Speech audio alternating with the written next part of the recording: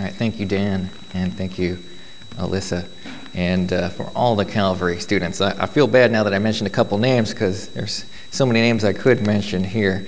And of course, they know me pretty well, having me in class Monday through Friday every day for history, and it's fun and interesting, and we're all characters, including myself, I know, but it's good to have them again with us this morning, and it's been great to have the last couple of years, some of them in the volleyball and the basketball program, be able to use the gym for several games and a few practices, and that was fun to be able to, whenever we can bring the two together, the two different places I work, I love to see that, and again, I appreciate their being with us this morning. And they got to hear me preach on Thursday, so this is the second time since Thursday they've heard me preach, as I preached in chapel, and which was the same topic that we looked at last Sunday, both in the morning and evening service, because our morning services we've been preaching through, as we do here, the book of 1 Corinthians. We try to take a different book of the Bible and preach through it in a series.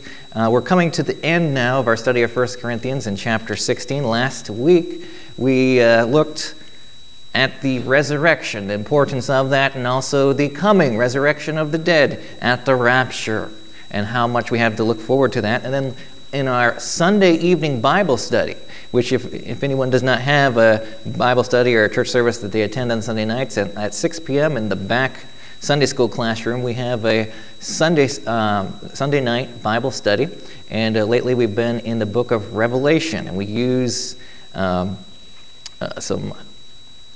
Bible study curriculum that we hand out at the end of each lesson, and we are currently have, I think, 4 or 5 lessons, I believe, left in that study, but we're only in Revelation chapter 5. We'll be covering a lot of ground, that means, each night the next few weeks. But we've been focusing on the church age, the resurrected Christ, and also the rapture of the church, both in Sunday morning, Sunday evening last week, and this week in chapel.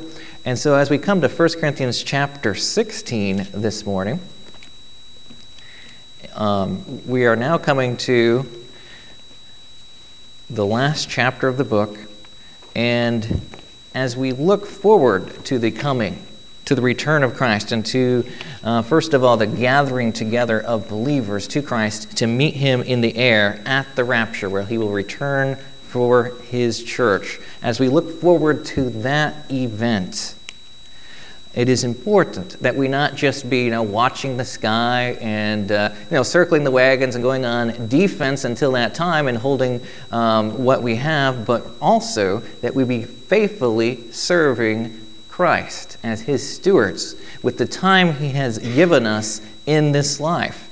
And there's 3 specific areas that we'll find in 1 Corinthians chapter 16 this morning, in which we are to be good stewards, where we are taking care of what God has given us in this intervening time from the time that we have placed our faith in Christ to the time when he will call us home, whether that be at our death or at the rapture of the church. And so 3 ways we'll be looking at in this passage now in which we are to be good stewards. The first one this morning, as we find in the first 4 verses of 1 Corinthians 16, is in the area of finances. And particularly in the first phrase here in verse 1, we find that first of all, God wants us to be good stewards concerning our money and how we give that money, how we collect it for the church, how we give it to the church. Look at verse 1 this morning. Now concerning the collection for the saints, in other words, for the church, and not necessarily just the local church there at Corinth, as you'll see in the context here, but for churches they support. Particularly here, Paul is coming to Corinth, and as he's coming to Corinth, he's been having a number of cities, a number of churches that he's stopping in as he's evangelist, a church planner, and really a missionary, great apostle for the early church. He has been gathering some funds to support the believers, to support the church at Jerusalem. as that church has particularly come under attack and is in need of financial support. And so he is coming, there's already been a message for that collection. But also we see several other principles here that are good for any time, any church, any believer. Let's look at the next phrase of verse 1. Now concerning the collection for the saints, as I have given order to the churches. Notice this collection, the giving of funds, the giving of money for the church here is not an option here as Paul presents it. It's a mandate. He's given an order, which another word for that would be a command or even appointment. He has appointed that this offering would be taken for the churches, from the churches for the church, especially at Jerusalem.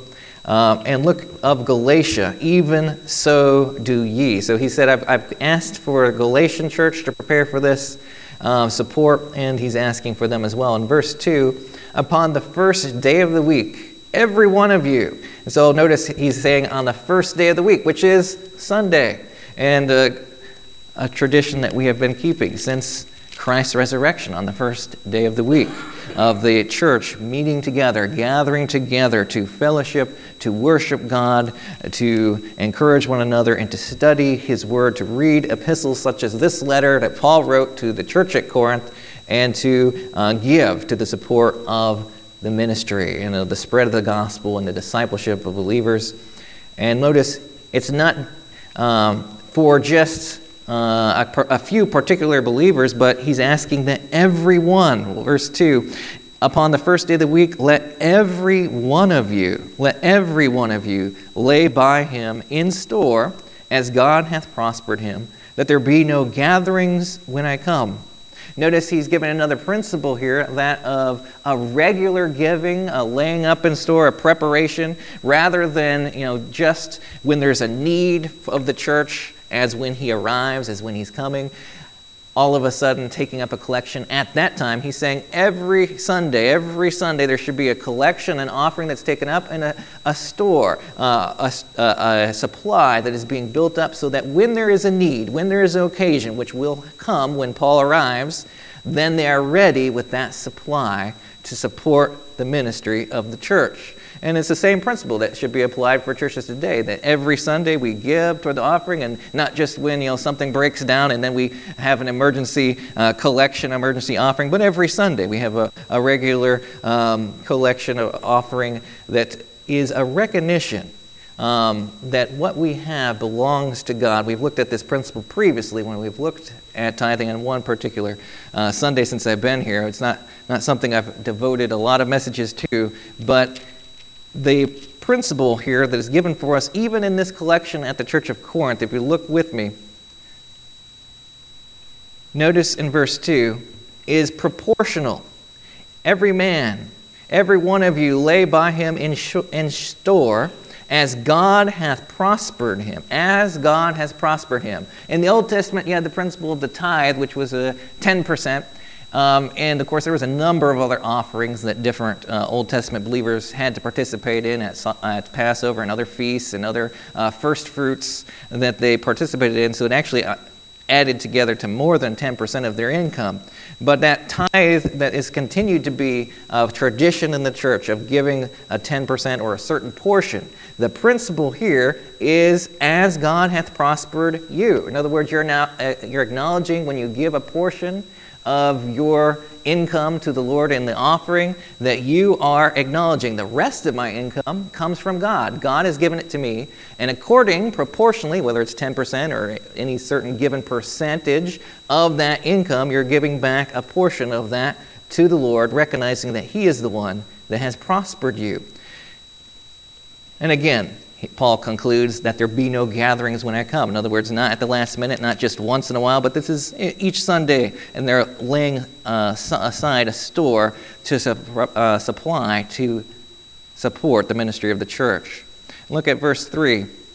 And when I come, whomsoever ye shall approve by your letters, Them will I send to bring your liberality unto Jerusalem.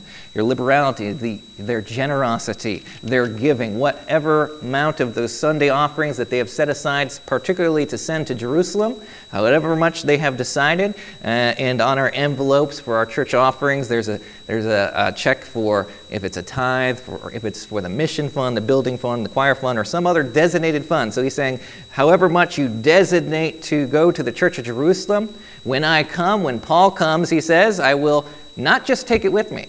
He's asking, please have a committee. In our church, we have a group called the trustees. They count the offering and they oversee the distribution of those funds and paying the approving of expenses that come up, and also, of course, the treasurer overseeing the regularly budgeted expenses that the church has. And that is the principle that Paul is putting in place even here, where he's saying there should be several people that are going to go with me. Paul is saying, don't just give me the money and trust me to distribute it. You're going to send some designated people with me. They're going to oversee that distribution, make sure that the money gets to where it's supposed to go.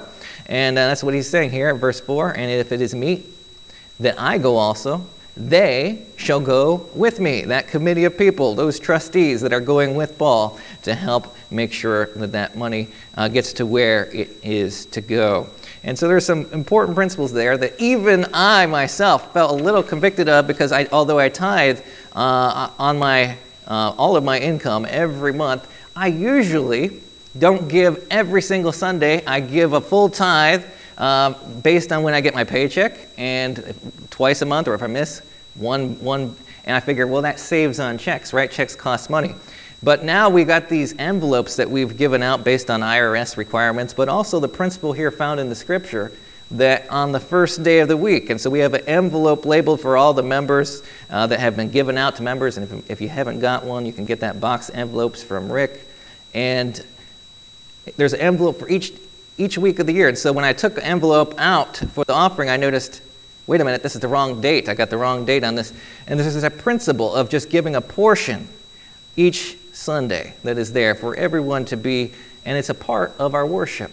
Which is why we have an offering collected in our worship service. We actually don't do that in our evening service or in our Wednesday night service. Just the first day of the week on the first service, the main morning service each week.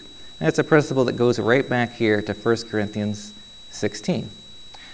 That's the first area, our finances, in which we can be good stewards, where we can recognize God has given this money to me, and I'm going to make sure that I use it for His glory, starting by giving a portion back to Him. And of course, that means you have to be careful in how you use the rest of it so that it goes as far as you need it to.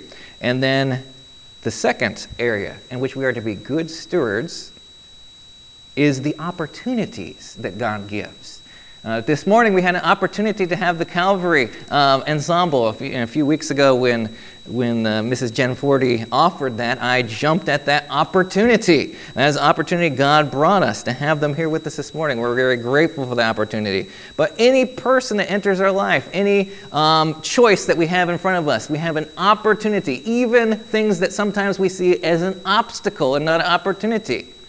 If we respond in the right way, it's an opportunity to grow, an opportunity not to get discouraged, an opportunity to become stronger, an opportunity to grow as a believer, as a young man, a young woman, as a leader, as a father or a mother, or as a wife or husband, in whatever role that situation arises, whether good or difficult, any challenge, any blessing is an opportunity from the Lord.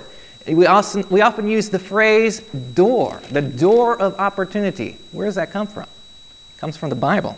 Look at verse 9. For a great door and effectual is opened unto me, and there are many adversaries. This is the idea. There's a door of opportunity. We'll back to where we left off. In verse 5, Paul has the opportunity to visit certain cities. God has provided that opportunity to him, and he wants to make sure he has the best use of it as a good steward of Christ. Look at verse 5. Now I will come unto you when I shall pass through Macedonia, for I do pass through Macedonia. Now, notice in opportunities that come Paul's way, notice he starts with his intention and what he will do, but then he brings in a very important phrase, that it's not ultimately what he intends or what he wants, but how God directs and leads him. Look at the following verses.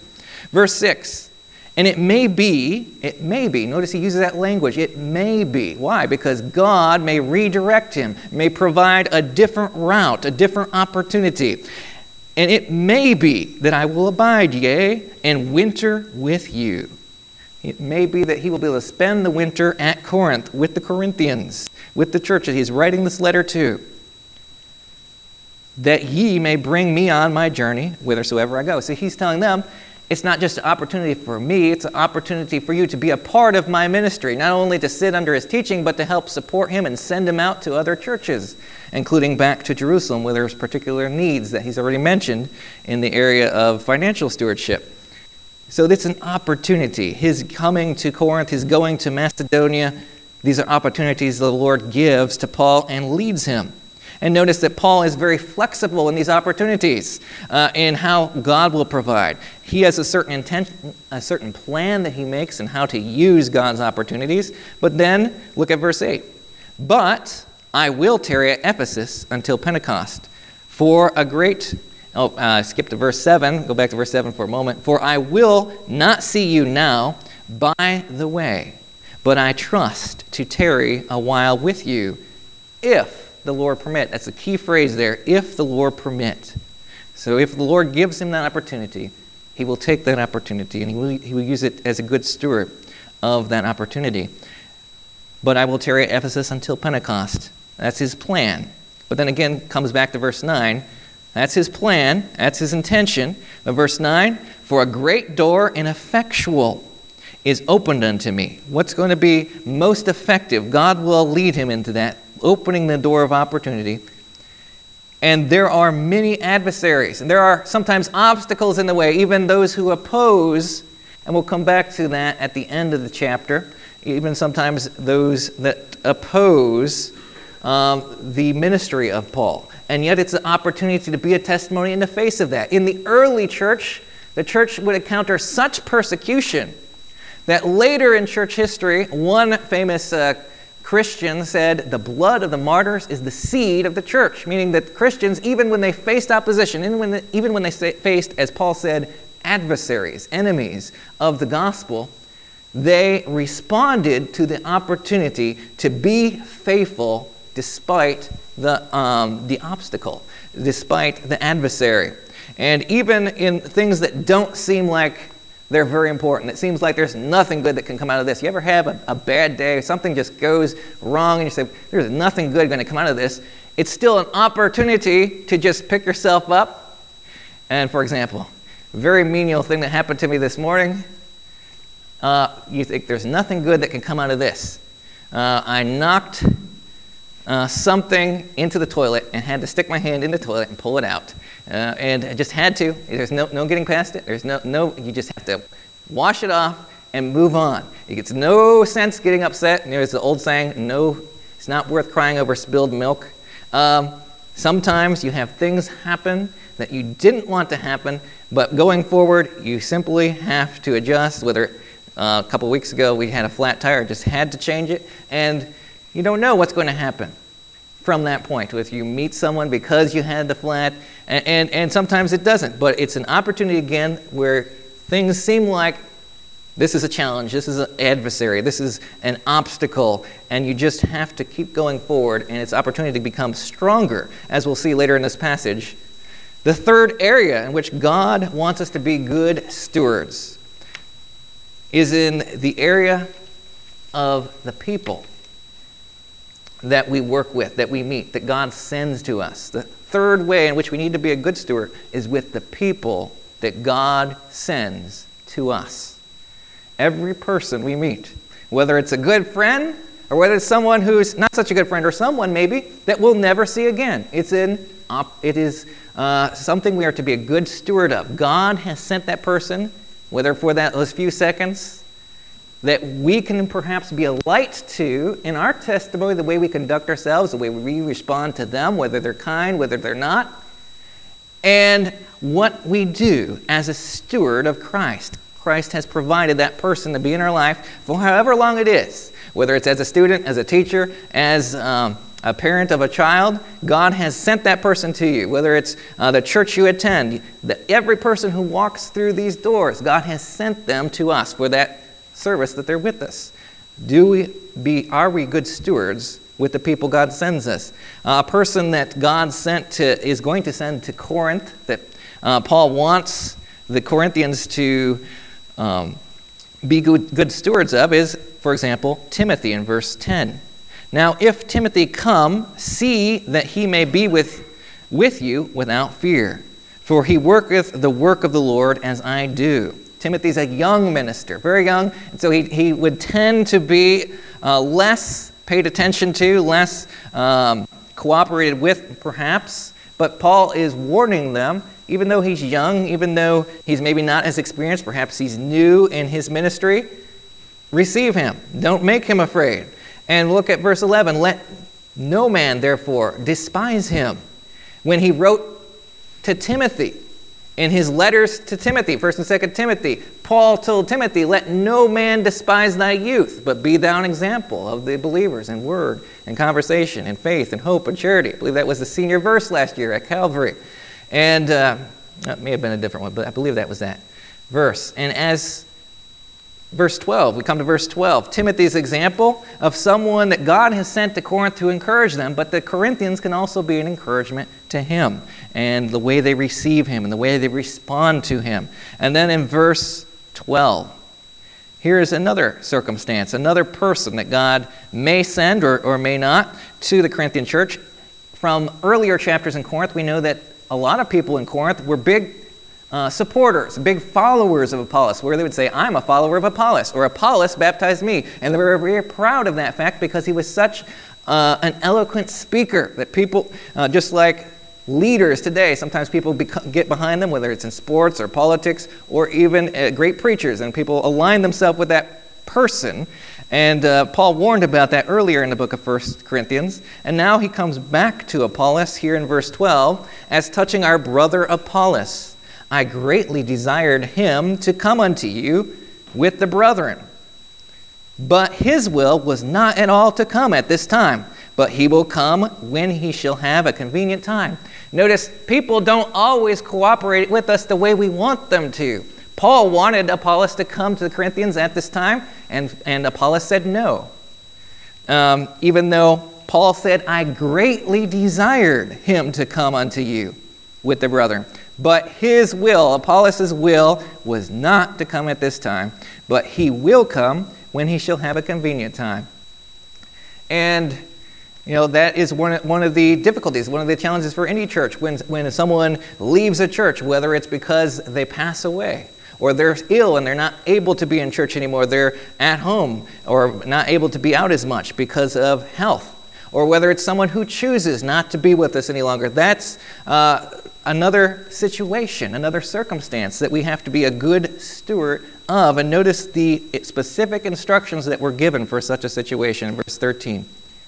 Watch ye, stand fast in the faith, quit you like men, and be strong. In other words, you would all love to have Apollos, that very effective communicator and leader in the church, with you to help you while I'm not able to be with you, while Paul himself is not able to be there. He's sending Timothy. He's going to come when he can. He's trying to get Apollos to go and help the Corinthian church as they need that leadership, as they need that encouragement. But in the absence of this particular person, Apollos, Paul says, watch ye. Be on guard. Don't let yourself be discouraged. Don't let things that need to be done go undone just because Apollos is not there. Stand fast in the faith. Hold to your faith. Trust in God. God is good, and whether a person comes or a person goes, God is in control. The Lord blesses, the Lord gives, and the Lord takes away. And ultimately, God is in control, and God is good all the time. And he says, quit you like men. In other words, if there's a need in the church that needs to be filled because this man, Apollos, is not able to fill it at this time, fill it. Step up and be that person. Be that man. And be strong, grow stronger. Things that happen that we don't want to happen. They can either make us bitter or they can make us better. It's how we choose to respond. We have to be good stewards with how we interact with people or circumstances that people bring to us. Verse 14, let all things be done with charity. Every way that we respond with people that come to us, or any interactions we have with people, or in this case, Apollos not cooperating the way Paul would like him to, let all things be done with charity, with love. With love. Let all things be done with love.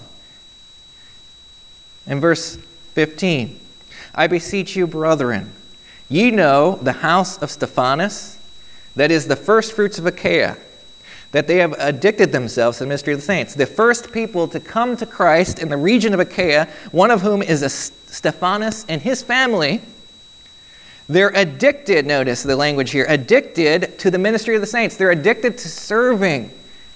Every opportunity they get, they want to come and serve. We've got people like that in the church here even. Yesterday morning after the prayer breakfast, one person came and thought it was the next week we were going to have this church work day, and he was beginning to do some of the work even though no one else was here. And I went out, and some people are just, they're given to serving, and that's a good thing. And it's being held up as an example. It's held up as an example here by Paul for all of us to follow. Verse 16, that ye submit yourselves unto such. Notice that people who give themselves to service, who are in full-time ministry or giving themselves to service in some way, perhaps as a deacon or a trustee or some other position that they have given themselves to serve in, it says, or perhaps a missionary, an evangelist, a pastor. For this person who is addicted to the ministry and serving the church, the saints, submit yourselves unto such, and to everyone that helpeth us and laboreth. So, in other words, follow their example and help them and support them and work with them. And look at verse 17. I am glad of the coming of Stephanas, again, who was mentioned earlier, and then two other individuals, two other people that the Church of Corinth should be good stewards with. I am glad for the coming of these individuals, for that which was lacking on your part, they have supplied. In other words, there were needs in the Corinthian church. And perhaps things that people in the Corinthian church should have been doing, whether it's a need that they have or something they should be doing that they're not doing, these three individuals have stepped forward and they've volunteered to get involved and help in those areas.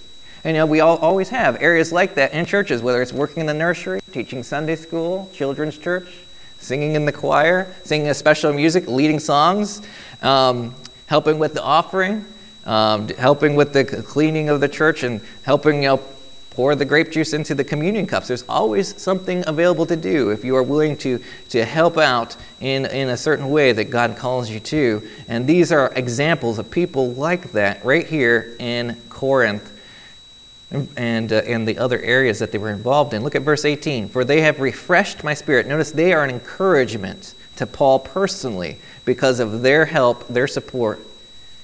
For they have refreshed my spirit in yours. Therefore, acknowledge ye them that are such. The children of Asia salute you, and Aquila and Priscilla salute you. In other words, we should have, notice this is another church. This is not the Corinthian church. This is the church that is in the house of Aquila and Priscilla. Just like we have people from different churches coming together here and greeting us this morning through the music ministry of Calvary Baptist Church Academy, and also the normal pianist for Temple Baptist Church, and several other people from different churches that are represented in the ensemble today. We should greet one another. We should have a love and a spirit of cooperation and support for people from other churches. Here it says in verse 19, the churches of Asia salute you, Aquila and Priscilla salute you, and much in the Lord with the church that is in their house. All the brethren greet you. Every one of us, if we are a believer, we are a brother in Christ, and we should greet one another, be supportive of one another, be friendly and cooperative with one another. Not competing and being adversaries to one another, but being saluting and greeting one another, being supportive and friendly to one another. And then finally, Paul himself is the example of such. The salutation of me, Paul, with mine own hand. If any man not love the Lord Christ. So what about those who are not believers? What is our response to those people? How are we good stewards with people who are not believers? We've seen how we're to be stewards with those who God sends to our church, with those who are from other churches. But what about people who are not believers at all? How do we respond to them? Notice, we should not let such discourage us or keep us from serving the Lord, but rather know that God has a time when he will meet with them. Verse 22 says, if any man love not the Lord Jesus Christ, let him be anathema and maranatha. Those two words, the idea is accursed at his coming. In other words, when Christ returns, and when he finally, at the end of the world, will deal with those who have rejected him, that's between them and Christ. It's not up to us to be the enemy of those who are not of Christ. We are to try and win them, to shine the light into their life, to direct them to Christ, who can redeem them and bring them into our family, the family of God, as brothers and sisters in Christ.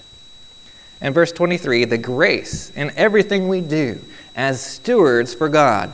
We need to remember the grace, the free gift that God gives us that we don't deserve. The grace of our Lord Jesus Christ be with you. We should always have that spirit of grace that Christ has given to us with one another as his stewards. My love be with all in Jesus Christ. Amen. And so he ends with that important, ever-reaching, all-reaching principle. Love, that as stewards, as we're busy serving. For example, Martha and Mary, sisters, who were both close friends of Christ. One was focused on the serving, the other one was focused on her relationship and hearing the teachings of Christ. All of that should come together as we're stewards, that we should have that love for one another and for Christ. Amen. And in this passage now, let's ask ourselves as we look back on it, are we good stewards of everything Christ gives us? Are we good stewards in the area of finances and any money that God allows us to have? Do we give a portion back to the Lord, to the support of the church? In the area of opportunities, if we have an opportunity to be a light, to be a testimony, if something bad happens to us, if something good happens to us, do we use it to give God the glory with how we respond to that opportunity? If we have an opportunity to share the gospel, if we have an opportunity to give a tract, do we take advantage of that opportunity? If we have an opportunity to pray for someone, if we have an opportunity to encourage someone, if we have opportunity to invite someone to church, do we respond the way God wants us to as a good steward in how we use that opportunity for the glory of God? And third, again, how do we use the opportunity of the people in our life, the people that we interact with, and how we respond, and how we encourage and build one another up and support them in our life? Are we good stewards? Are we faithful stewards to God with the money, with the opportunities, and with the people that God sends our way? Let's close in prayer this morning. If